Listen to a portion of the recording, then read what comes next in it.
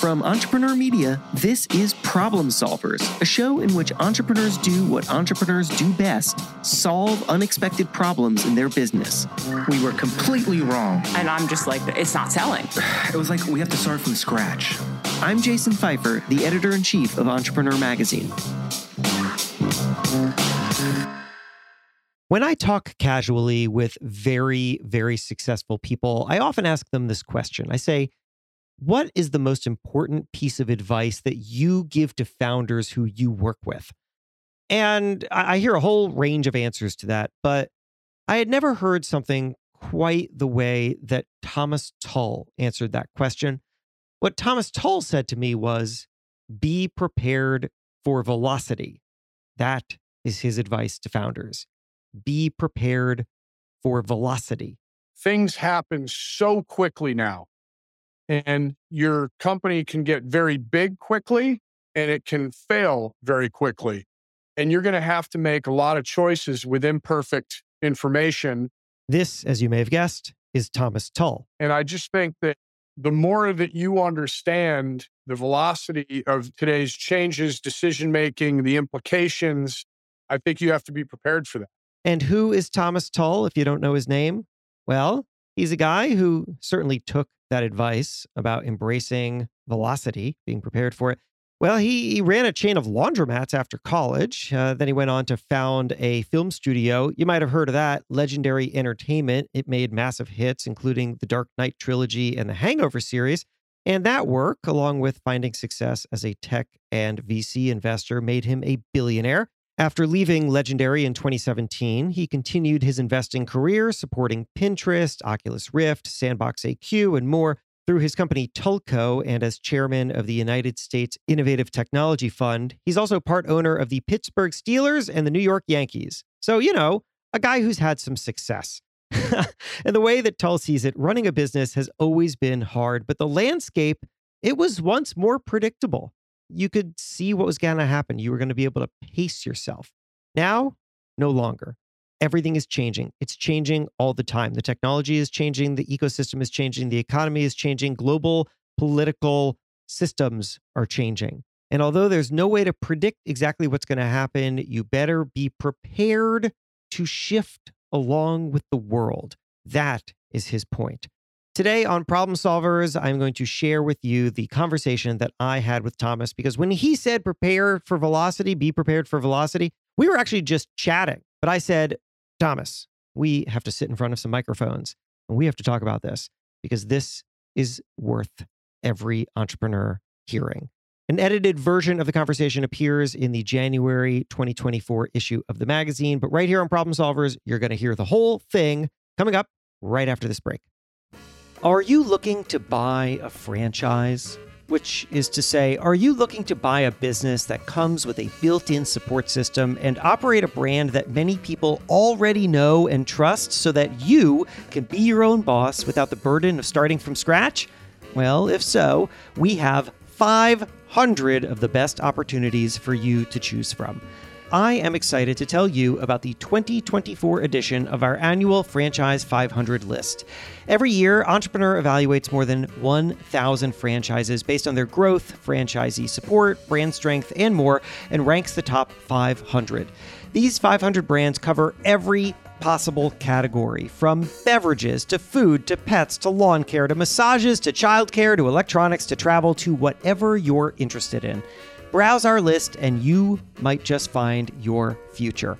You can find it in the January issue of Entrepreneur Magazine or at entrepreneur.com/franchise500. That's entrepreneur.com/franchise500. All right, we're back. I'm talking with Thomas Tull about how entrepreneurs can be prepared for velocity. And to start, I told Thomas this. I said, look, this is the kind of advice that I think everybody says that they understand. Yeah, of course. Yeah, I got to move fast. I got to be prepared to move fast. Like, who's going to say I don't understand that? But there's a difference between intellectually understanding it and understanding what it really means when you're in it, when you are in a situation that is ever changing, when you can never rest. And I asked him, well, how do you even start to adjust for that? Well, look, I think that the best I can tell Mhm. is you have to have a combination of your elemental value system, what you fundamentally believe in and want to act upon. Then you have to have pliability to be able to change and bend where applicable. And you're going to have to do those things at speed. So, how can you be prepared?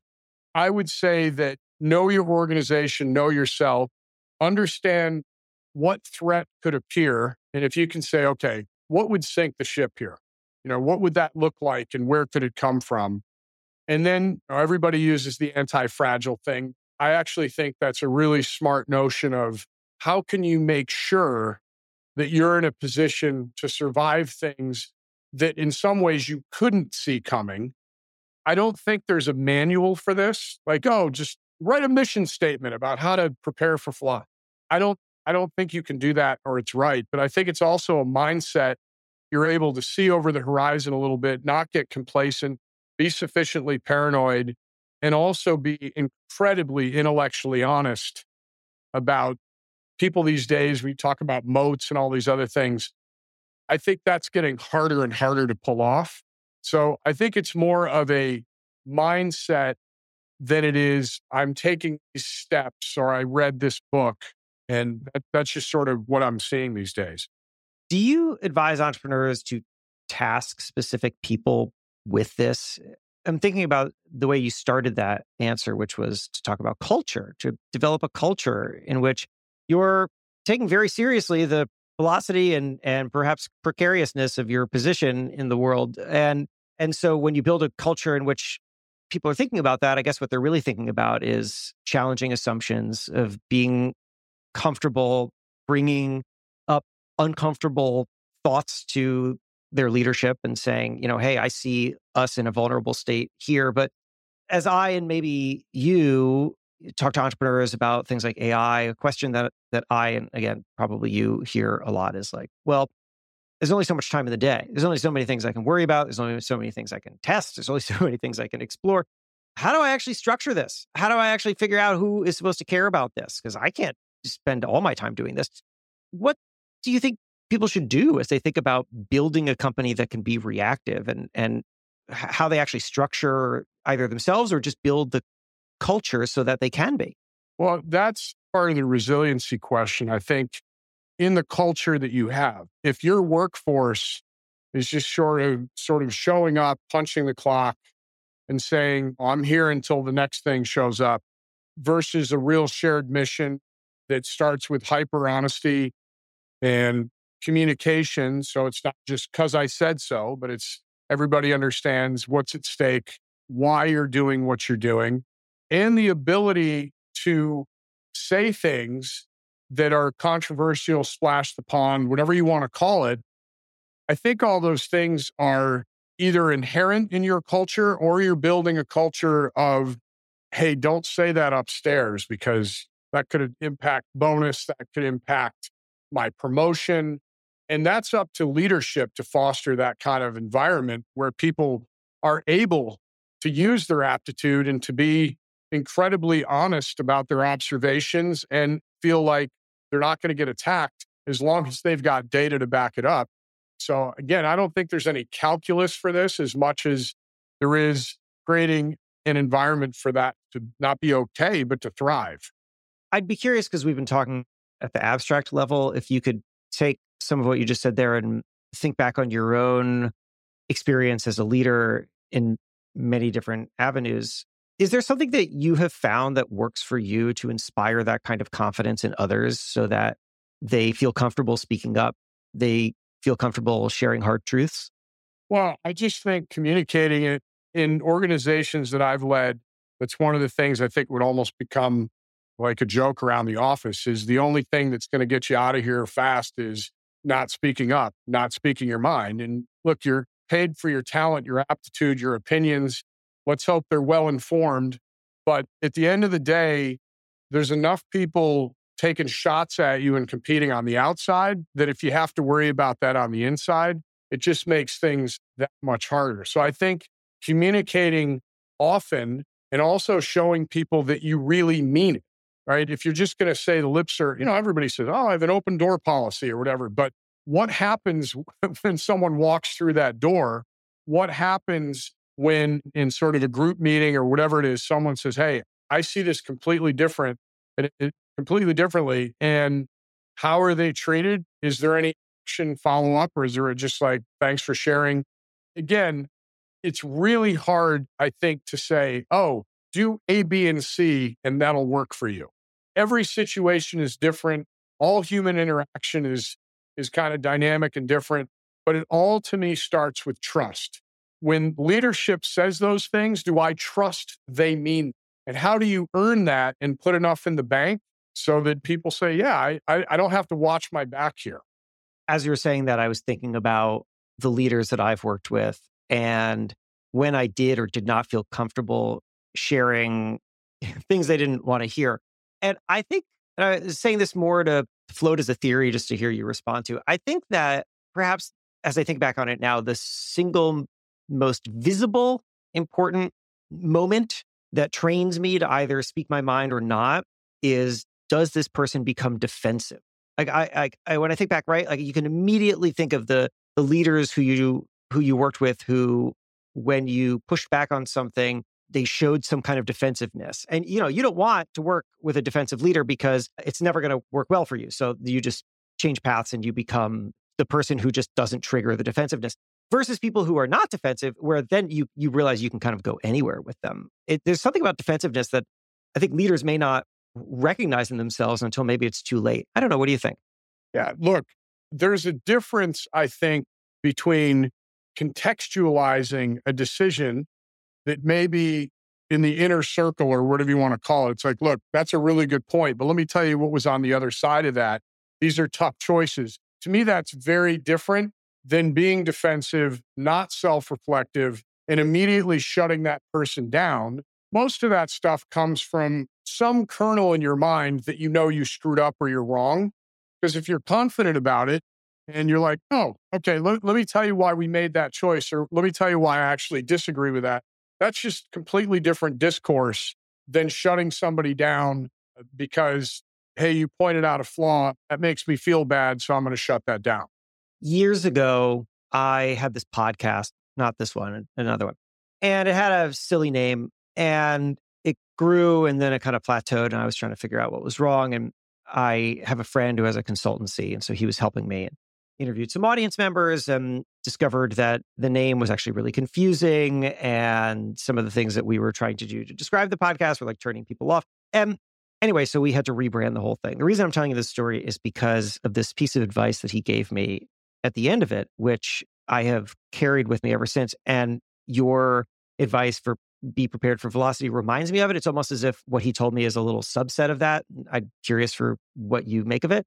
What he said is that we often enter something thinking, what if this fails? And we're guarding against that. We're looking for every avenue to spot whether or not something fails. He said, what we may not think about enough is, what if this succeeds? Because, okay, what if this succeeds? What if this grows? Am I actually structured for that growth? In the case of my podcast, I had this silly name. It made sense to a small audience who followed us on Twitter, which is where the thing originated. And so for a little bit, it made sense. But the problem was that if this thing succeeds and it actually starts reaching people beyond our Twitter audience, they don't understand it. This name doesn't make any sense. And therefore, the whole kind of premise of it falls apart. And there's something interesting in the blind spot of that, isn't there? Entrepreneurs are by nature optimistic people, but we often spend so much time just thinking about how to guard against failure, which means that we may not spend enough time actually preparing for growth and success. What do you think? I'm reminded an old friend of mine down in Texas, this guy named Red McCombs, who was a business legend. His sort of mantra was expect to win. I met him when I was pretty young and really thought that was an interesting thing to put out there. And I think there's a lot to that, because if you don't expect to win, then why are you doing what you're doing? Why are you spending this limited time that we have on this whole journey? And I think that when companies do grow quickly and don't think about the implications of growing quickly and being successful, that may stop them from ever continuing to reach their potential. One of the things that I tell younger companies that I invest in is part of the backbone of that, I think, is to overinvest in HR.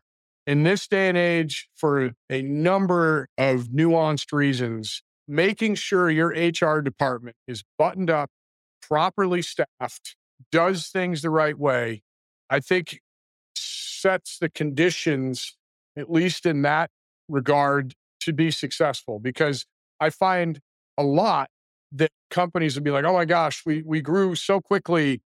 Yeah, we don't have those policies and procedures. People kind of feel like they're floating because we never expected. Well, HR is not somewhere, in my opinion, that you should skimp or be ill prepared.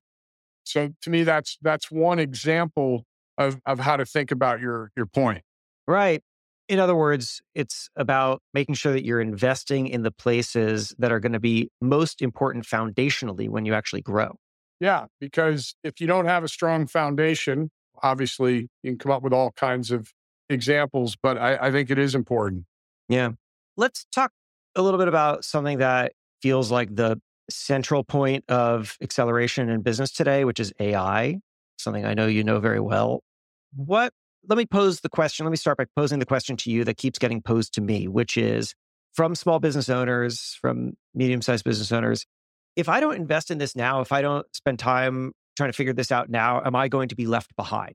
My answer to them is always do it if you can, but this is still very early days. But what do you think people should be doing as they're thinking about how to engage with this technology, which is clearly transformative, but in ways that we may not quite understand yet? Well, yeah, I think context is everything. And it depends on the industry. It depends on your individual company. One of the thought experiments I think you need to run is how much would I care if my competitor was able to implement this and what impact would it have on our competition, on my business, et cetera? If the answer is I'm running a lemonade stand and I don't think it's going to help me that much, well, that's one answer. If it's other areas of business that your answer is it would severely hinder / put me out of business, then I would think very seriously about it. I do believe over the next decade that artificial intelligence and adjacent technologies and software, et cetera, is going to get in every corner of our economy. And I think those that are not sufficiently trained, digitally fluent, and able to take advantage of this, I think it's going to be a real problem. But at the same time, we started with the word velocity. I think it depends on each company or sector when that day of reckoning comes. But I do think that the implications of artificial intelligence and other technologies that are kind of around the corner are going to be incredibly impactful. I am curious what you would say the next step is for someone who says, is my customer, it's my customer, am I concerned that my competition is using this? If the answer is yes, where do they begin? Because here's what I see in the landscape. Here's what everyone sees in the landscape is a bazillion experiments. And every SaaS platform they're using is now talking about how they've integrated AI in some way. And then there are the questions of whether or not, you should somehow figure out how to custom build something or hire an AI expert to come in and consult. And I think a lot of people just feel like, I don't know what this, I know that this is going to be useful. I don't exactly know how and where and when. I don't know what it is that I can start optimizing for. Where do people begin? I think with the basics, what is it that you do in your business? What's worth knowing? What's actionable? What's repeatable? Where are the choke points in your business? And what are the things that if they were automated and or from pattern recognition to smarter, faster decisions, what would the result of that be? And if you can start to work through those answers, whether it's hey, if I had a magic wand, but I think you have to start with the basics. What does your business actually do? What's painful about it? And what would change everything if you could do it? And then work backwards from there. And if you have a hard time answering those questions, then I guess the answer is either you're not a great candidate for it or you don't have a great grasp on the implications and the possibilities of what these technologies offer. Your point about asking what's painful about your business makes me think about this. Tell you a quick story. So I was hired to speak. I do much speaking. I was hired to speak at a annual attorney retreat for a regional law firm. And so I fly out to San Francisco and I'm on stage. I'm talking to a couple hundred lawyers. And then I get to the Q&A session and everyone is asking me about ChatGPT. Oh, all the lawyers, which I didn't expect. And I get off stage afterwards and I go to the CEO and I say, it's really interesting that all of your attorneys are really focused on ChatGPT. And he said, none of them are going to tell you this outright, but I'll tell you why they're all focused on it. Why they're all focused on it is because they're all afraid that ChatGPT or something like it is going to make motion writing more efficient. And that's going to mean that their work is faster. And lawyers work on billable hours. So they don't like that. They don't want their work to be more efficient. And I said, well, that's fantastic, isn't it? Right? Like, not because like anti-lawyer, but because if you think about it, billable hours works for nobody, right? Like everybody hates billable hours. Who likes billable hours as a system for paying their lawyers? It's a terrible system. And I don't think the lawyers like it either. It's just the system that they've operated in. And yet there's nobody has ever been incentivized to come up with a different system because you would just be sticking your neck out. Like, why would a law firm try to reinvent the basics of the way that the law firm operates? And so there's never been an incentive to fix a thing that is functionally broken, right? Like nobody likes it. And now AI is going to force that thing to become functionless, right? Like it is going to break the thing that is already broken.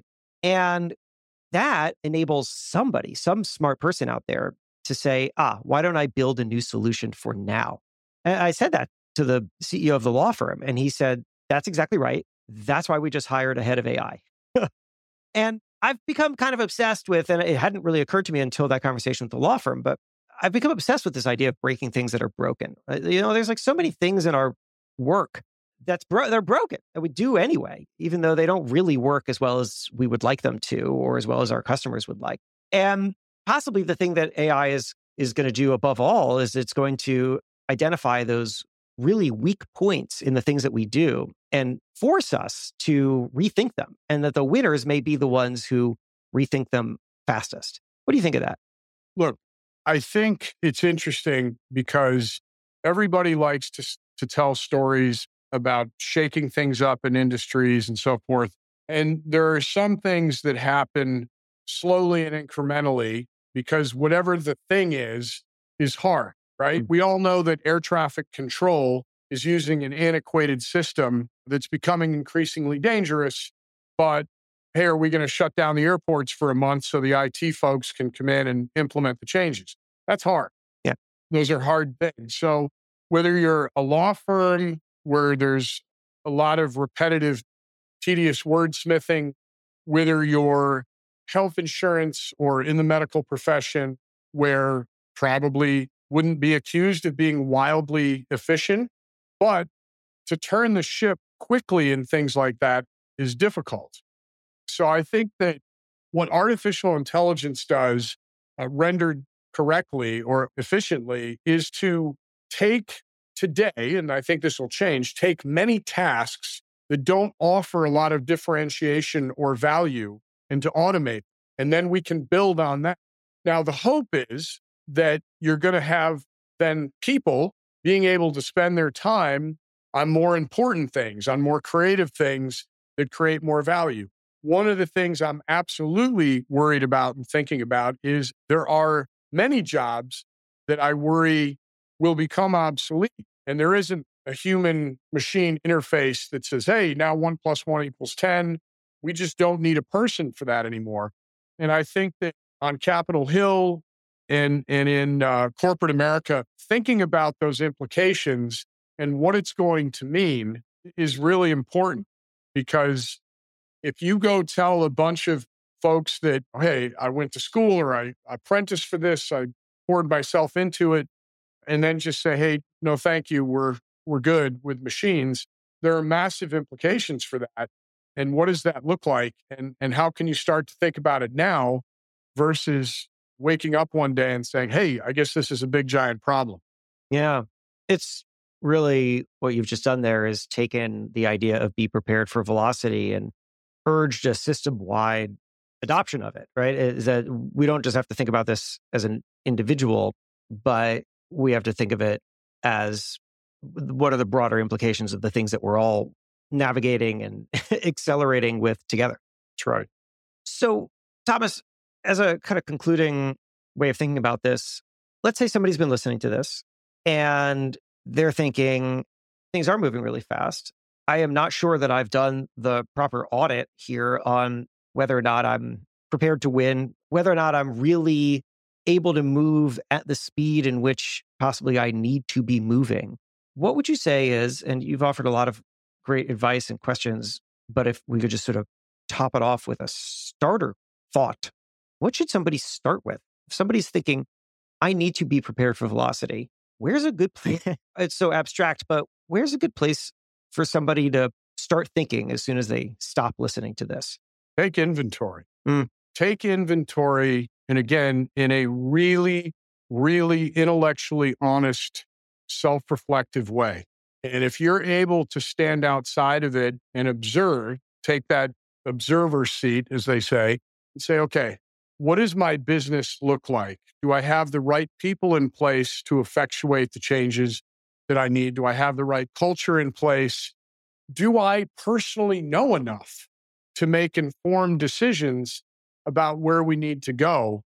I think that sitting down and going through the thought process in a way that may be incredibly uncomfortable is vitally important. Because if you're unwilling or unable to do that, then I think the world will inflict whatever the world will inflict upon you versus feeling some level of, okay, I recognize what the issues are, or I recognize I don't have the skill sets to make that assessment, but I know that I need to take inventory. So that's probably the first thing I would advise. That's great advice. Thomas, thanks so much for your time. Appreciate it. Thanks for having me, Jason. And that's our episode. I would love to hear what you think and maybe even about a problem that you solved. You can find me at my website, jasonfeifer.com, JASONFEIFER.com. Also, I have some more useful stuff for you. I write a newsletter about how to future-proof yourself and become more adaptable and optimistic. I would love for you to sign up. It is at jasonfeifer.bulletin.com. Also, check out my other podcast. It's called Build for Tomorrow. In each episode, I take on some belief that we have that holds us back from progress and show you why it is not as bad as you think. Problem Solvers is a production of Entrepreneur Media and comes out every Monday morning, so make sure you're subscribed so you don't miss an episode. Thanks to Deepa Shah for production. My name is Jason Feifer. See you next week.